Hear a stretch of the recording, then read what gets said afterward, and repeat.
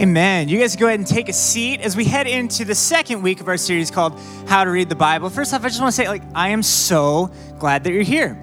I want you to be thinking about this question as we go tonight. The question is, how does the Bible impact your life? And if you're having a hard time thinking of what could I possibly think of with that question, maybe consider the things on the bottom: your beliefs, relationships, habits, choices, experiences with joy and pain, and etc. We want to give you just a few moments to be able to discuss with one another. Turn to somebody next to you, maybe even introduce yourself if you need to, and just say, how does the Bible impact your life? And if you have to just say, honestly, it doesn't, that's okay. But I want you to be thinking about this as we head into the talk tonight. So go ahead, think about that, talk about it with one another for just a few moments. As my good friend Matthew McConaughey would say, all right. Let's go ahead and get it together. Thanks, Alondra. Everybody say, thanks, Alondra. She's pretty great. That's what I'm talking about. And thank you again for being here. I'm just really happy that we get to worship together. Last week was kind of rough with the blizzard that came down, but here you are tonight and you showed up like a blizzard. Look at you. I'm so happy that you're here. My name's Danny. I'm a pastor here and I'm just loving that we get to worship together. So I want to start off tonight by telling you this. I've never really enjoyed adult crossword puzzles. What I mean by that is fourth grade crossword puzzles are kind of fun. The ones that you do in class. Because it says something like, what's a 3-letter word for an animal that barks? Dog. It's really easy. But here's an actual crossword puzzle clue that showed up in a newspaper. Are you ready? 14-letter word for the study of fingerprints. Anybody have dactylography? Anybody?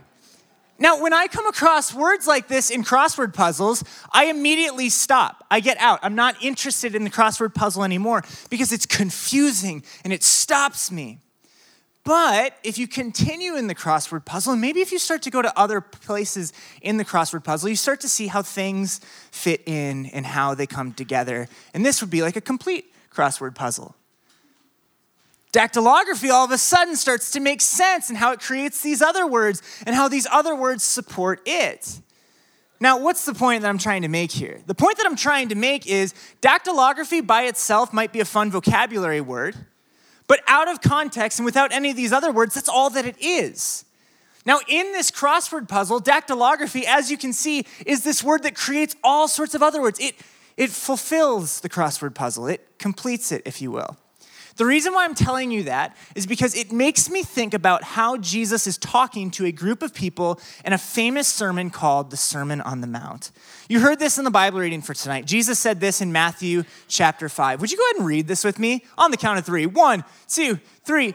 Don't misunderstand why I have come. I did not come to abolish the law of Moses or the writings of the prophets. No, I came to accomplish their purpose. Now, if you would bear with me on this, because I know that it is an imperfect illustration, but to me, I wonder if Jesus is kind of saying, I am the dactylography of the biblical crossword puzzle. Sometimes when you read the Bible, it can be very frustrating because it's not making sense, and all the answers aren't there for you right away. But as you continue to read it and you start to see how these things come together, you will find that Jesus completes the biblical crossword puzzle. He fulfills it. And don't get me wrong, Jesus by himself is really, really cool. But Jesus without the rest of the Bible seems like just kind of this guy out of context, and he actually will make more sense if you read all of it. And I want to tell you this. Jesus does not just fit into the Bible. Jesus actually completes the Bible, the whole thing, the Old Testament and the New Testament. And that's what we're going to talk about tonight. But even further than that, I want to push this point. Jesus doesn't just fit into your life. He actually completes and fulfills your life. And he does this throughout his life. And he does this by fulfilling the entire biblical crossword puzzle, if you will. Like I said, Jesus is teaching this thing in the Sermon on the Mount. This was the most groundbreaking and crazy speech that had ever been given. In fact, there's one historian of ancient Jewish culture who put it this way. Jesus, in his Sermon on the Mount, was giving the most radical and ground-shaking speech ever given with relation to its context. The content of Jesus' Sermon on the Mount was so advanced It would be like sending a text message in the 1700s when the only way to get a message out of town was through the Pony Express. The things that Jesus would go on to teach in the Sermon on the Mount were so wild and crazy. And we know this because at the end of the Sermon on the Mount, in chapter 7, Matthew concludes his storytelling of it with this.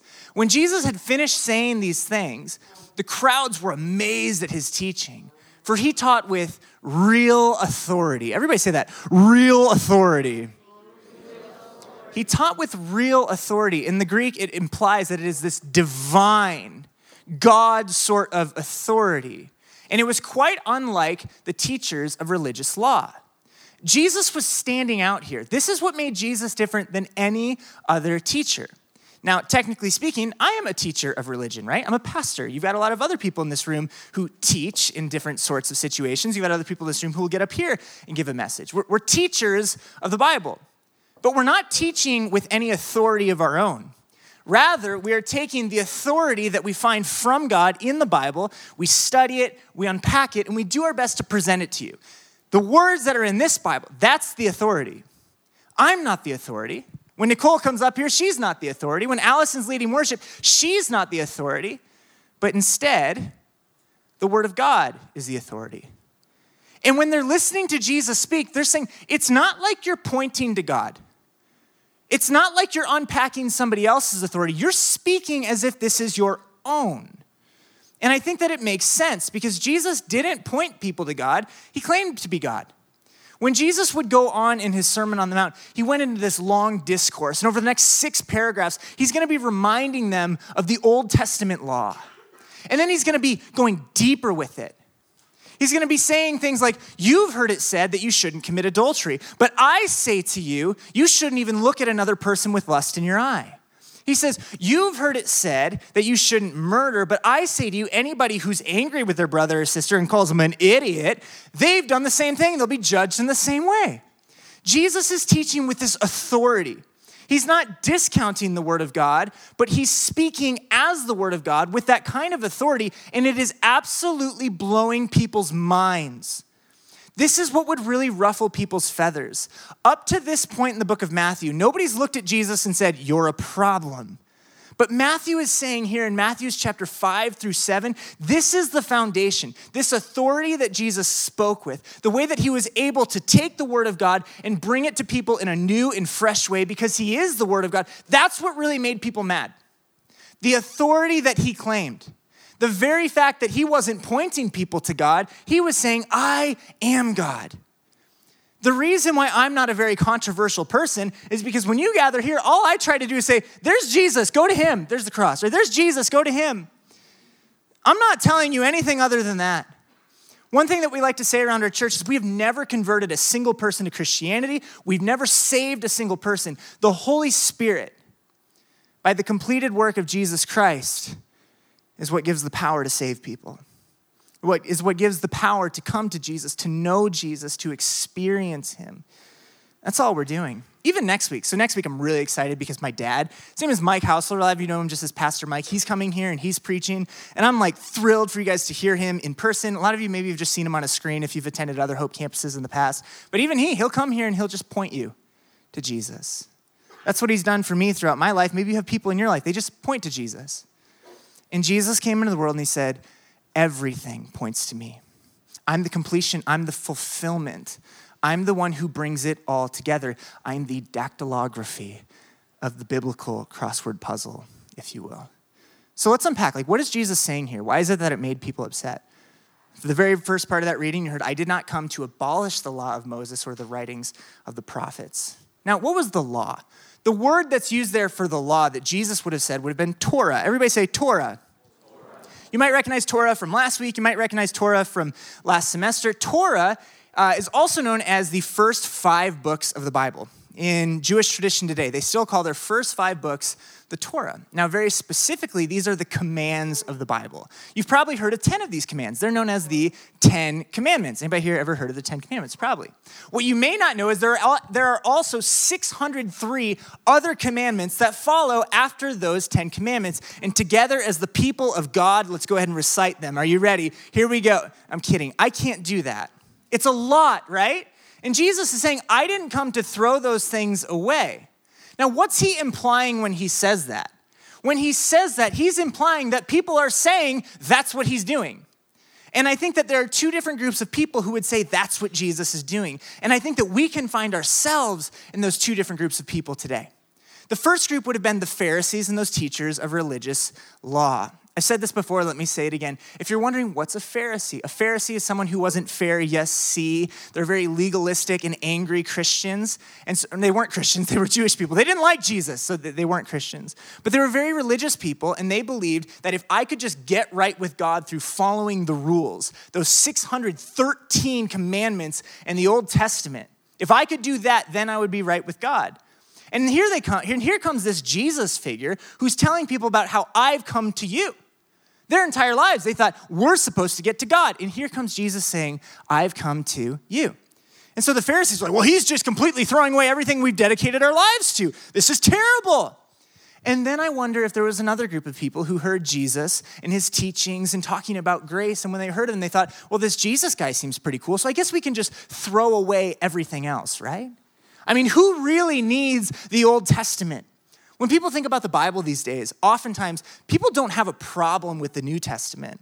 Yay, Jesus, he's come in to save the day, that's great. But when we talk about the Old Testament, like when we talk about a flood that covered the earth, when we talk about laws and rules and instructions for building a tabernacle, if you even know what that is, we're like, okay, you know what, I think I'm just gonna skip a few pages here. You know, that whole thing about not combining different claws, that doesn't make sense to me. So let's just bypass it, right? And Jesus is saying, I won't let you get away with that. Jesus is saying, I have come to be the continuation of these things that you've been hearing about and studying about for a very long time. See, the Word of God, and up to that point, the Word of God, the Holy Scriptures, it's what we would know as the Old Testament. It's the law, those 5 books of the Torah that taught the commands, and then also all these different prophetic scriptures that pointed to a coming Messiah who would save the world. That's what they had for their Bible. And Jesus was so ingrained in it. He was so filled with it. It just poured out of him. He's always quoting scripture. It's crazy. And Matthew, the author of this book, wants you to know that. In fact, up to this point in Matthew chapter 5, Matthew has already credited Jesus with fulfilling 7 different Old Testament prophecies. Matthew's trying to tell you, this is the Jesus, this is the Messiah, this is the Savior that the Old Testament was talking about. Don't throw it out. It really, really matters. Hold on to it. And then you've got Jesus who just keeps on quoting it over and over and over again. And so if we feel that temptation to say, you know, I like that Jesus figure, but I'm going to put away the God of the Old Testament, Jesus doesn't let us get away with that. Instead, it just comes out of him. And it comes out of him in his times of trial. I think that it is so important that when we see how the Word of God impacted Jesus, we can see that it gives us that same kind of strength. Here's what I mean when I say that. When Jesus is in the wilderness for 40 days and 40 nights, he's fasting. He hasn't eaten. Many of you may know the story about when Jesus gets baptized. Right after he gets baptized, it's this incredible moment. He goes out into the desert and he doesn't eat for 40 days and 40 nights. How hangry would you be? When you haven't eaten for 40 minutes, at least in my case, I start to say all sorts of things and none of them are scripture. Like, how do you feel when life feels hard? Well, Jesus, hungry in the desert, is encountered by Satan. The devil approaches Jesus, and the devil tempts Jesus 3 different times, and he tries to convince Jesus to disrespect and disobey the Word of God, the Scriptures, and instead give in to his ideas of what's right and wrong. And do you know how Jesus fights off the devil? Jesus fights off the devil by quoting the Bible. By quoting the Word of God. He says, people do not live by bread alone, but by every word that comes from the mouth of God. Then in the next temptation, he says, you must not test the Lord your God. In the final temptation, he says, you must worship the Lord your God and serve only him. What is he doing? He is absolutely filled with and breathing out the Word of God. This is who he is. When we read about Jesus in the Bible, we're not discounting everything that's come before him, but instead we see him as the fulfillment of everything that's come before him. And I think that that is really important because I know that there are parts in the Bible, especially in the Old Testament, when you read it, you're like, that is really messed up. That's broken. God would send a flood and destroy the earth. What's up with that? I don't like this God very much. He seems like a big, mean bully. And sometimes I think that's how we see God. And so we try to disassociate from the God of the Old Testament. We say, I worship Jesus, the God of the New Testament. Jesus is saying it's the same. Now, I also want to tell you this. What's the reason why God gives those rules in the Old Testament? Like, what's the reason for it? Is it just to be a spoil sport? Is it just to be angry? Is it just to be mean? The answer is no. It's to give you strength. It's to show you that this is the way that life is supposed to be. It's to show you that when Satan or evil tempts you with the things that seem to be irresistible, you actually do have the strength to resist and instead keep your eyes on God's word. When those things come into your life and you know this isn't going to be good for me, but I'm going to fall into it, and then I'm going to wake up, and once again, I'm going to be frustrated with myself, and it's a cycle, and it's a cycle, and it's a cycle, and I'm just weak. God says, no, you're not. Because I've given you the same tools and the same resources that I gave my son. I've given you the word of God. God doesn't give you these rules to keep you away from life. God gives you these rules to give you life. You can go ahead and take a look at when God starts giving laws in the Bible. It comes in the book of Exodus, and it comes so conveniently after God has freed his people from slavery. So many of us think that laws given by God are the things that we have to do in order to get to God, the things that we have to do in order to get free. But God says the law is actually something I'm giving you now that you're already in freedom. Here's the way that I like to phrase it is God didn't give commandments to free people. He gave commandments to freed people. And so when God gives us this law, God's law reveals how free people live. Was there ever a person more free than Jesus? Was there ever a person who was more free to share love, more free to share kindness, more unoffended, more focused, more driven than Jesus? Why? Because he's free. He's free because he's living in the way that God intended for this world to be. When God gives us his law, he's not trying to keep us from life. He's showing us this is what real life looks like. And I want you to see it in my son, Jesus. I think that a lot of us, when we think about the law, we think about a roadmap. Now, I am still young enough to where I don't actually know how to use one of these, but maybe some of you do. Like, we can name this, right? Like, you know what this is? This is a map, right? And a lot of times when we see the law, we think, okay, it's like a map, right? And if I follow all the instructions and all the directions perfectly, I will get to my destination. And maybe we think that destination is freedom. Maybe we think that destination is success. What is it? If I follow God's law, if I follow the directions perfectly, I'll get with him. This is not the way that it's supposed to be. Rather, I think that God's law and the rules that God gives us for life is much more like a car manual. Now, this is the car manual to my car, a base model Honda HR-V. Don't be jealous. I was curious who drives a Honda HR-V. And so I actually looked it up. There was one reviewer who wrote it this way. The Honda HR-V is for the new grandmother driving away from responsibilities and toward memories with their precious new legacy. And your pastor. And what does this manual do for me, right? This manual tells me you as a responsible adult, capable. It's not telling me where to go. It's telling me drive. Like, look, we're not trying to get somewhere with our faith. When you read the Old Testament and sometimes you feel a little bit intimidated, you're like, oh no, I can't follow all 613 of those laws. How am I ever going to get to where God wants me to get? Don't you know God's already brought his gift to you? Jesus has come to you. He has shown up and he says, let's drive. Let's go. This is how free people live. This is how free people drive. To quote Matthew McConaughey one more time, all right. Start those engines. Let's go. I've seen way too many Matthew McConaughey movies. I'm sorry. It's kind of like an obsession. It's weird. Anyway, Lincoln. All right. I think like 25% of you got that. It was enough laughter. And I think that this is good for us to know. Like the God of the Old Testament is a God who gives good and loving gifts. And if that same God who gives good and loving gifts is in the Old Testament and showing up in these stories where they make us feel a little bit uncomfortable, it gives you some hope for what might be happening. Because I get it. I read stories in the Old Testament and I'm like, ooh, that is gross, that's awful. And you start to feel angry and disappointed or sad, or maybe you feel like God is cold. I think that when you're reading the stories of the Old Testament, and sometimes you see the real bad brokenness of it. I mean, I'm talking about thousands of people dying at once. And you're angry and you're frustrated. You're like, something's missing. This is wrong. You are feeling what God feels when he sees that there's something missing, that there's something wrong with his perfect creation that he made to live in freedom. This has always been the truth about God. Ever since brokenness showed up into the world, he made a promise, I'm going to do something about it. We feel the same thing that God feels when he sees the brokenness in the world, but God can actually save it. We can't. And if you remember this from last week, here's the promise that God made all the way back at the beginning of the Bible, Genesis chapter 3. I will cause hostility between you and the women. I did it again. Same typo as last week. And the woman.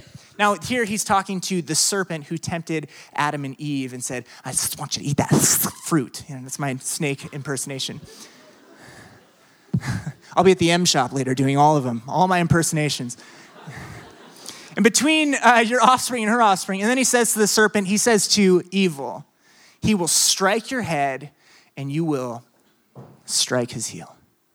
You'll try to bite at him. You'll only get his foot. Now, the people in the Old Testament, they didn't live with the privilege that we live today. We can read these stories, but yeah, but Jesus came and he saved the day and he freed us of our sins. When people in the Old Testament are living through these experiences, the only thing that they have is God always keeps a promise. God doesn't break his promises. So whatever's going to happen, whether it happens in my lifetime or the next generations, I just have to trust that God's going to keep his word because God keeps his word. And he did. He kept his word. He kept his promises. Because you know how the story goes, right? Like people fall short. We break those laws that he gives us to live in freedom. And we would think that if God was normal, if God was natural like a human, he would just count his losses and walk away. But even when humanity falls short of this perfect creation that God wants us to live into, he will not give up. In fact, after Israel, his people had been going through these highs and lows with one another, God gives them the freedom, like, hey, live in freedom. This is how free people live. And they continue to live like they're slaves. Not necessarily slaves to a nation, but slaves to oppression in spiritual and cosmic sorts of ways. And there are all sorts of consequences for these things that they've done. God won't give up on them. He won't walk away. Instead, in Jeremiah chapter 31, he gives them this promise. He tells them, my promises aren't ending for you. Would you go ahead and read this with me? Because this is, to me, I think one of the most beautiful passages in all of Scripture. And it gives us this deep insight into the heart of God. Even when the rest of the world is falling apart, God stays consistent and God stays true. Would you read this with me? The day is coming when I will make a new covenant with the people of Israel and Judah. This covenant will not be like the one I made with their ancestors when I took them by the hand and brought them out of Egypt. They broke that covenant, even though I loved them as a husband loves his wife. Keep on going. But this is the new covenant I will make with the people of Israel. I will put my instructions deep within them, and I will write them on their hearts. I will be their God, and they will be my people, and I will forgive their wickedness, and I will never again remember their sins. Whoa, there's a lot going on there. Everybody go, whoo! There is a lot going on there.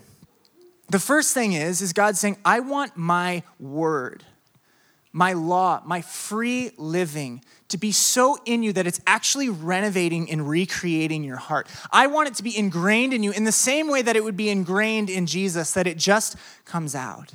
And I know that sometimes that's very difficult because you read the scriptures like, I'm not getting anything out of this. It's like the crossword puzzle. Dactylography is not making sense to me right now, and we just walk away. So how do we read it? Like, how do we stick with it? The interesting thing is, you stick with this in the same way that you stick with anything that you're trying to learn. You stick with this in the same way with anything that you're trying to pick up and make a part of your life. You allow it to get deep within your heart. And the way that it gets deep within your heart is by you allow it to touch all the different places in your life. I read this about singing. Do you know why you can remember lyrics to songs so easily when you like the songs? You can remember lyrics to songs because it is actually tapping into all sorts of senses and all sorts of strengths. There's somebody who wrote about it like this and said, when you sing, you are expressing emotion, you are utilizing muscles, you are joining in community, and you are strengthening your mind. It's touching in all these different places, and so it just comes out of you. Because all these different places about you are learning this. So I want to put it this way. Anybody here grow up going to Bible camp? Okay, a few of you. Awesome. A lot of you. That's cool. What's the best part about Bible camp? For me, it was the songs, right? For me, it was the songs, and the songs weren't just songs. But the songs also had actions, and the song also had music, and the song also had community. There was so much going on. There was this one song called Days of Elijah. Anybody grow up knowing that song? And what if I just taught it to you like this? Could you go ahead and repeat after me? Oh my gosh, some of you get it. So if I say repeat after me, you say after me because I said repeat, then after me. Repeat after me? After me. Pretty great. I spent 4 summers working in camp, best 4 summers of my life, except for the summers I spent with my wife because I love you so much. Anyway, just repeat this after me and see how well you remember it. Behold, he comes. Riding on the clouds. What? Shining like the sun. At the trumpet calls. So lift your voice. It's year of Jubilee. And out of Zion's hill, salvation comes. Okay, let's say all of that together right now.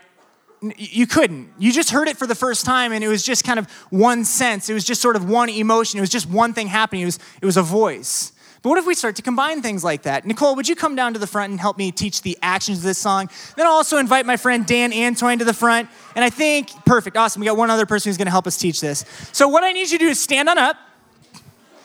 And we're just going to see, it's a little bit easier to learn this when we start to involve other things. Come on up, Courtney. You can come on up. So it's like this. Repeat after me. You got to turn around. Face Holden in the booth. Pretend like you're riding a horse. And now go ahead and turn around. Behold, he comes.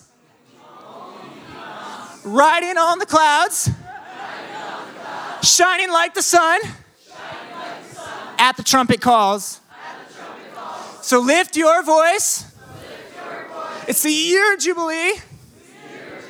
And out of Zion's hill, salvation comes. You're starting to get a little bit more, but what if we actually added a little bit of music to it? So back in the day, my friend Dan and I, Dan is from Okoboji Lutheran Bible Camp. You guys may be familiar with him. His mic is unplugged, so I'm going to give you this one. Oh, that's wireless. Crazy. Yeah. Technology. So Dan is going to play this, and just because back in the day I used to play the drums for Dan, I'm going to hop on the drums. And let's see here. I think, hey, is he on? We're good. You know the song? All right, Courtney's going to lead it. Nicole's going to lead it. Dan's going to lead it for us. And I just want you guys all to see, hey, when we start to put this into more parts of our life, it comes together. Am I right? If you're ready, say, I'm ready. I'm ready. We don't have to repeat after me anymore because you're just going to know it. And perfect. There it is. All right, here we go. You ready, Dan?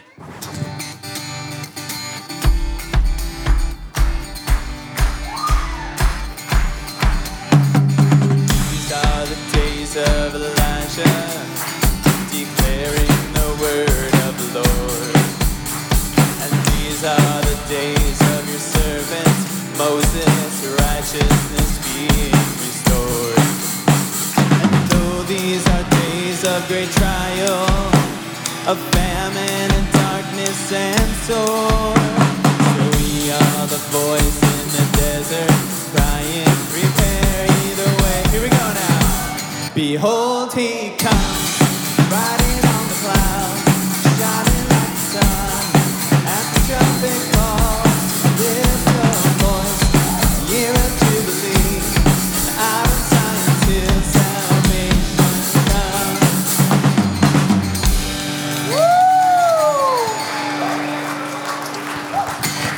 Henry, I apologize. I think I ruined your drum set. Wow, you can go ahead and take a seat. Now, If you're like, wow, Danny, that didn't do anything for me, good luck getting that out of your head for the rest of the week.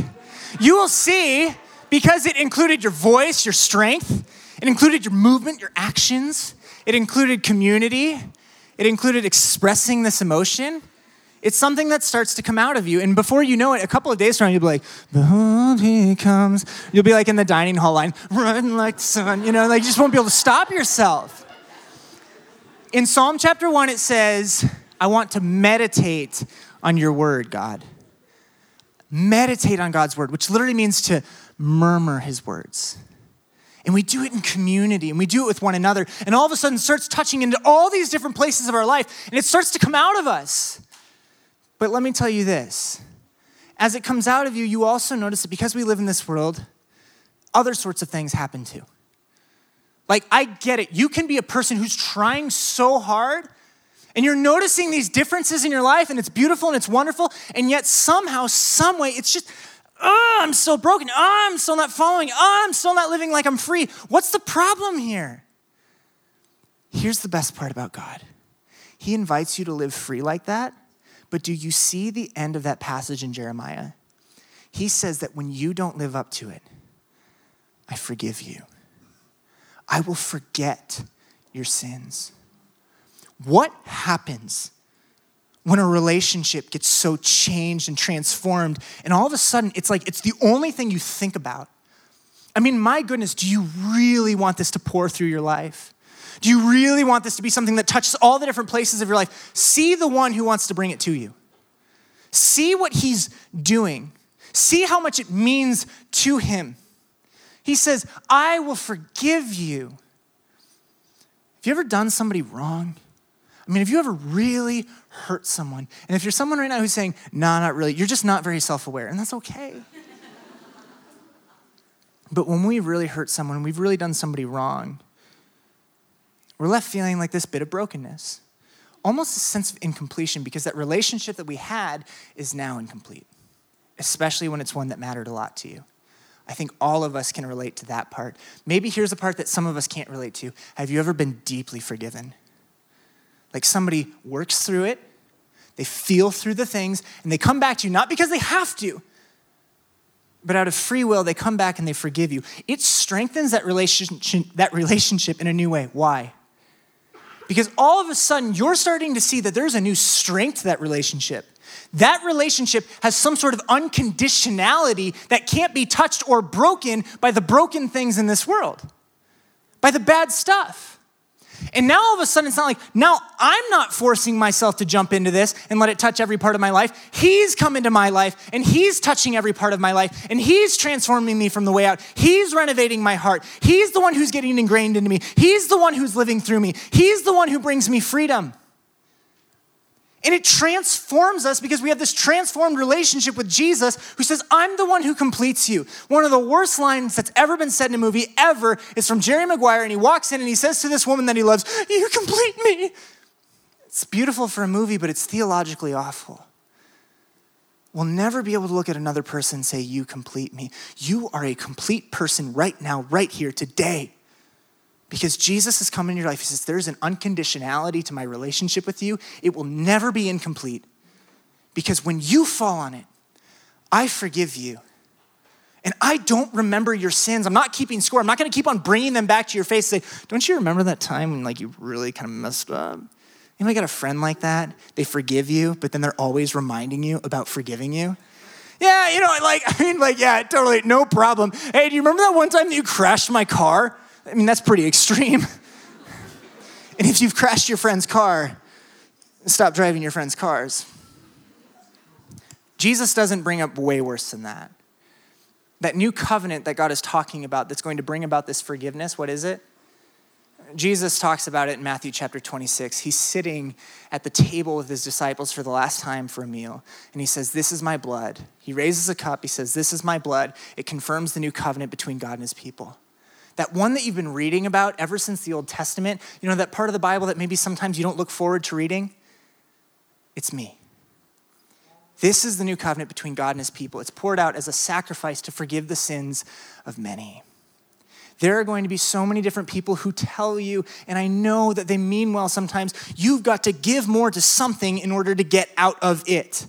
If you want your dream career, you're gonna have to give more of your time to it. If you want more in that relationship, you gotta give yourself more to that person. If you want more for your social status, you gotta invest more into whatever social platform it is you're investing into to make a name for yourself. But Jesus is the one who says, you don't give me anything, I give you everything. Maybe a more theological way to put this, especially if we're talking within the context that Jesus spoke about, Pharisees, they're the ones who will tell you, you need to get your sacrifices to God. You've got to put in so God gives you something. But Jesus is the sacrifice who came to us. The covenant is not a fair deal, is it? The covenant's not a fair deal because we get everything and God gives everything. But this is how much he loves you. This is how much God hurt when he's looking over the Old Testament stories. He says, it's incomplete, it's not finished. I want more for the world than this. And so he does something about it.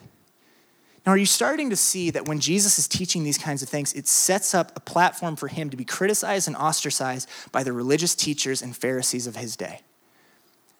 Because they're hearing this Jesus say, everything you've been investing your entire life into is not going to matter in the end if it's not with me. Matthew chapter 5, verse 20, this is in our reading again. He said, I warn you, unless your righteousness is better than the righteousness of the teachers of religious law and Pharisees, you will never enter the kingdom of heaven. Bummer. He's not just saying you need to be as good as the religious teachers and the Pharisees to get the kingdom of heaven. He's saying even they don't get it. So who's the one that suffices? Who's the one that makes up for it? Who's the one that completes it? Who's the one that finishes it?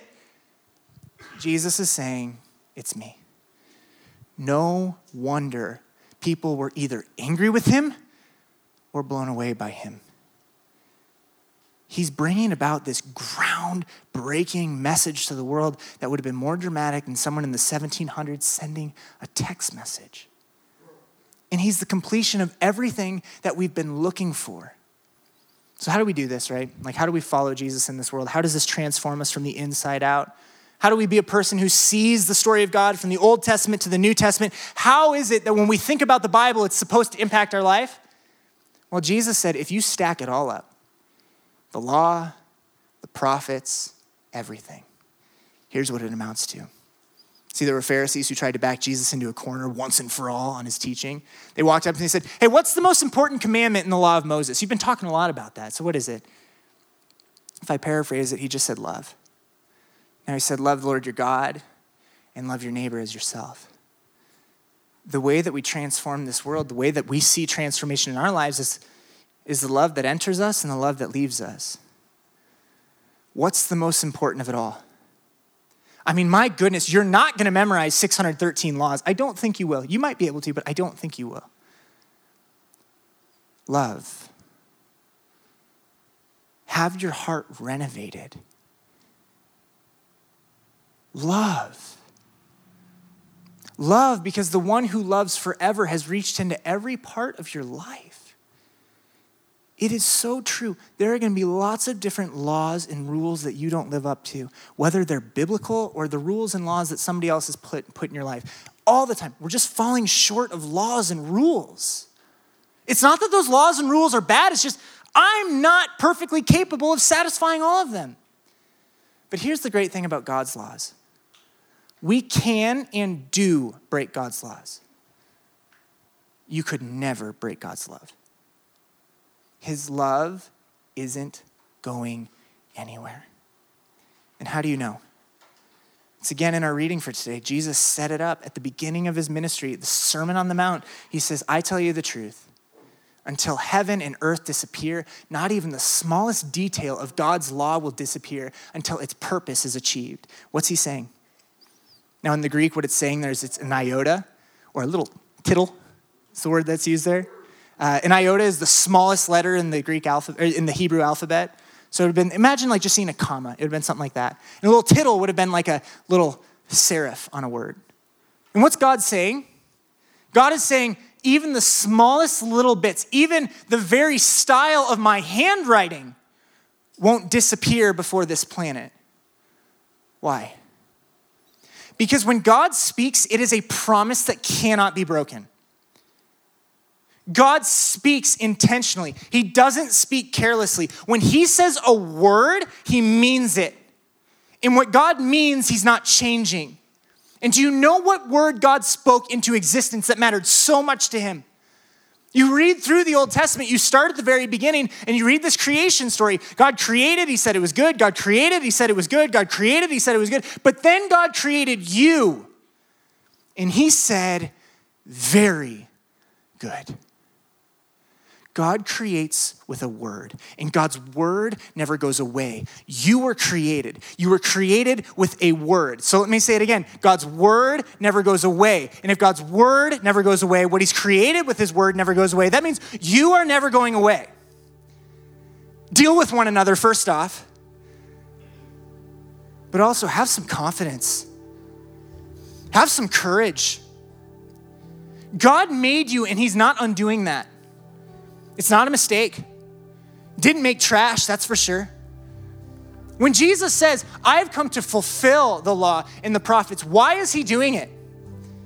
Because when God looked over creation, he saw that it was broken and he saw that it was incomplete. He said, I can do something about this. And what he's going to do about it is not to say I'll wipe them out. I mean, my goodness, the very easiest way for God to deal with the sin in the world would be to eliminate anything that sins. Anything that falls short of God's glory. But he refuses to do that, doesn't he? He refuses to do that. He's been saying this promise over and again. I love you, I'll forgive you, I won't remind you about your sins. My love for you is unconditional. Even the worst and broken things in this world cannot damage the unconditionality of my love for you. This is what I think of you. You're not going anywhere because he's not going anywhere. I think one of the most beautiful prophecies in the scriptures comes from Isaiah chapter 54, and it says this: the mountains may move and the hills disappear, but even then my faithful love for you will remain. My covenant, my promise, my word of blessing will never be broken. One day, the mountains are going to crumble. The hills are going to disappear. The sun's going to burn out. And at the end of the universe, there will still be God, and there will still be you. And he's going to be inviting the most surprising people, right? Me, you. I mean, the Pharisees, the religious teachers of law, they looked at the people that Jesus hung out with and just really bothered them. Why are you hanging out with in the way that it was described in the Bible as the tax collectors, the prostitutes, the notorious sinners? Why were they so drawn to him? I think they were so drawn to him because they saw that even the worst things in this world, the things they contributed to and the things that happened to them, could not break his unconditional love. Jesus is just throwing forgiveness parties everywhere. And he's inviting all of us. So when we close this message tonight, we're going to move into a time of communion. And communion is literally a forgiveness party. And you're invited. The invitation is Jesus himself saying at the table, it's for the forgiveness of all sins. That includes you, that includes me. It's even got food. There's bread and there's wine. Tonight it's grape juice because some of you are under 21. We're not going to do that. He's got an invitation for you. So that question that I asked you at the beginning is like, when you think about the Bible, how does it impact your life? Well, maybe if you rephrase it just a little bit, Jesus, the fulfilled word of God, isn't going anywhere. So how does that impact your life? What does that mean for you? And I'm just going to end this message with a question right there. Think about it. Be like the author of Psalm 1. Meditate over this. Murmur over it. Think about it. Let it touch every part of your life. What does it mean for you that Jesus isn't going anywhere? I want to invite you to stand on up, and I want to invite you to receive his love tonight. I don't know. What is it that you walked in here with tonight? I don't know. There's nothing you have to do to be cleansed of that. There's nothing you have to do to be redeemed for that. There's nothing you have to do to feel fulfilled from that again. Jesus has done the work, and he's come to you. So come forward. receive his love. May you never be the same. Amen. Let's eat, let's drink.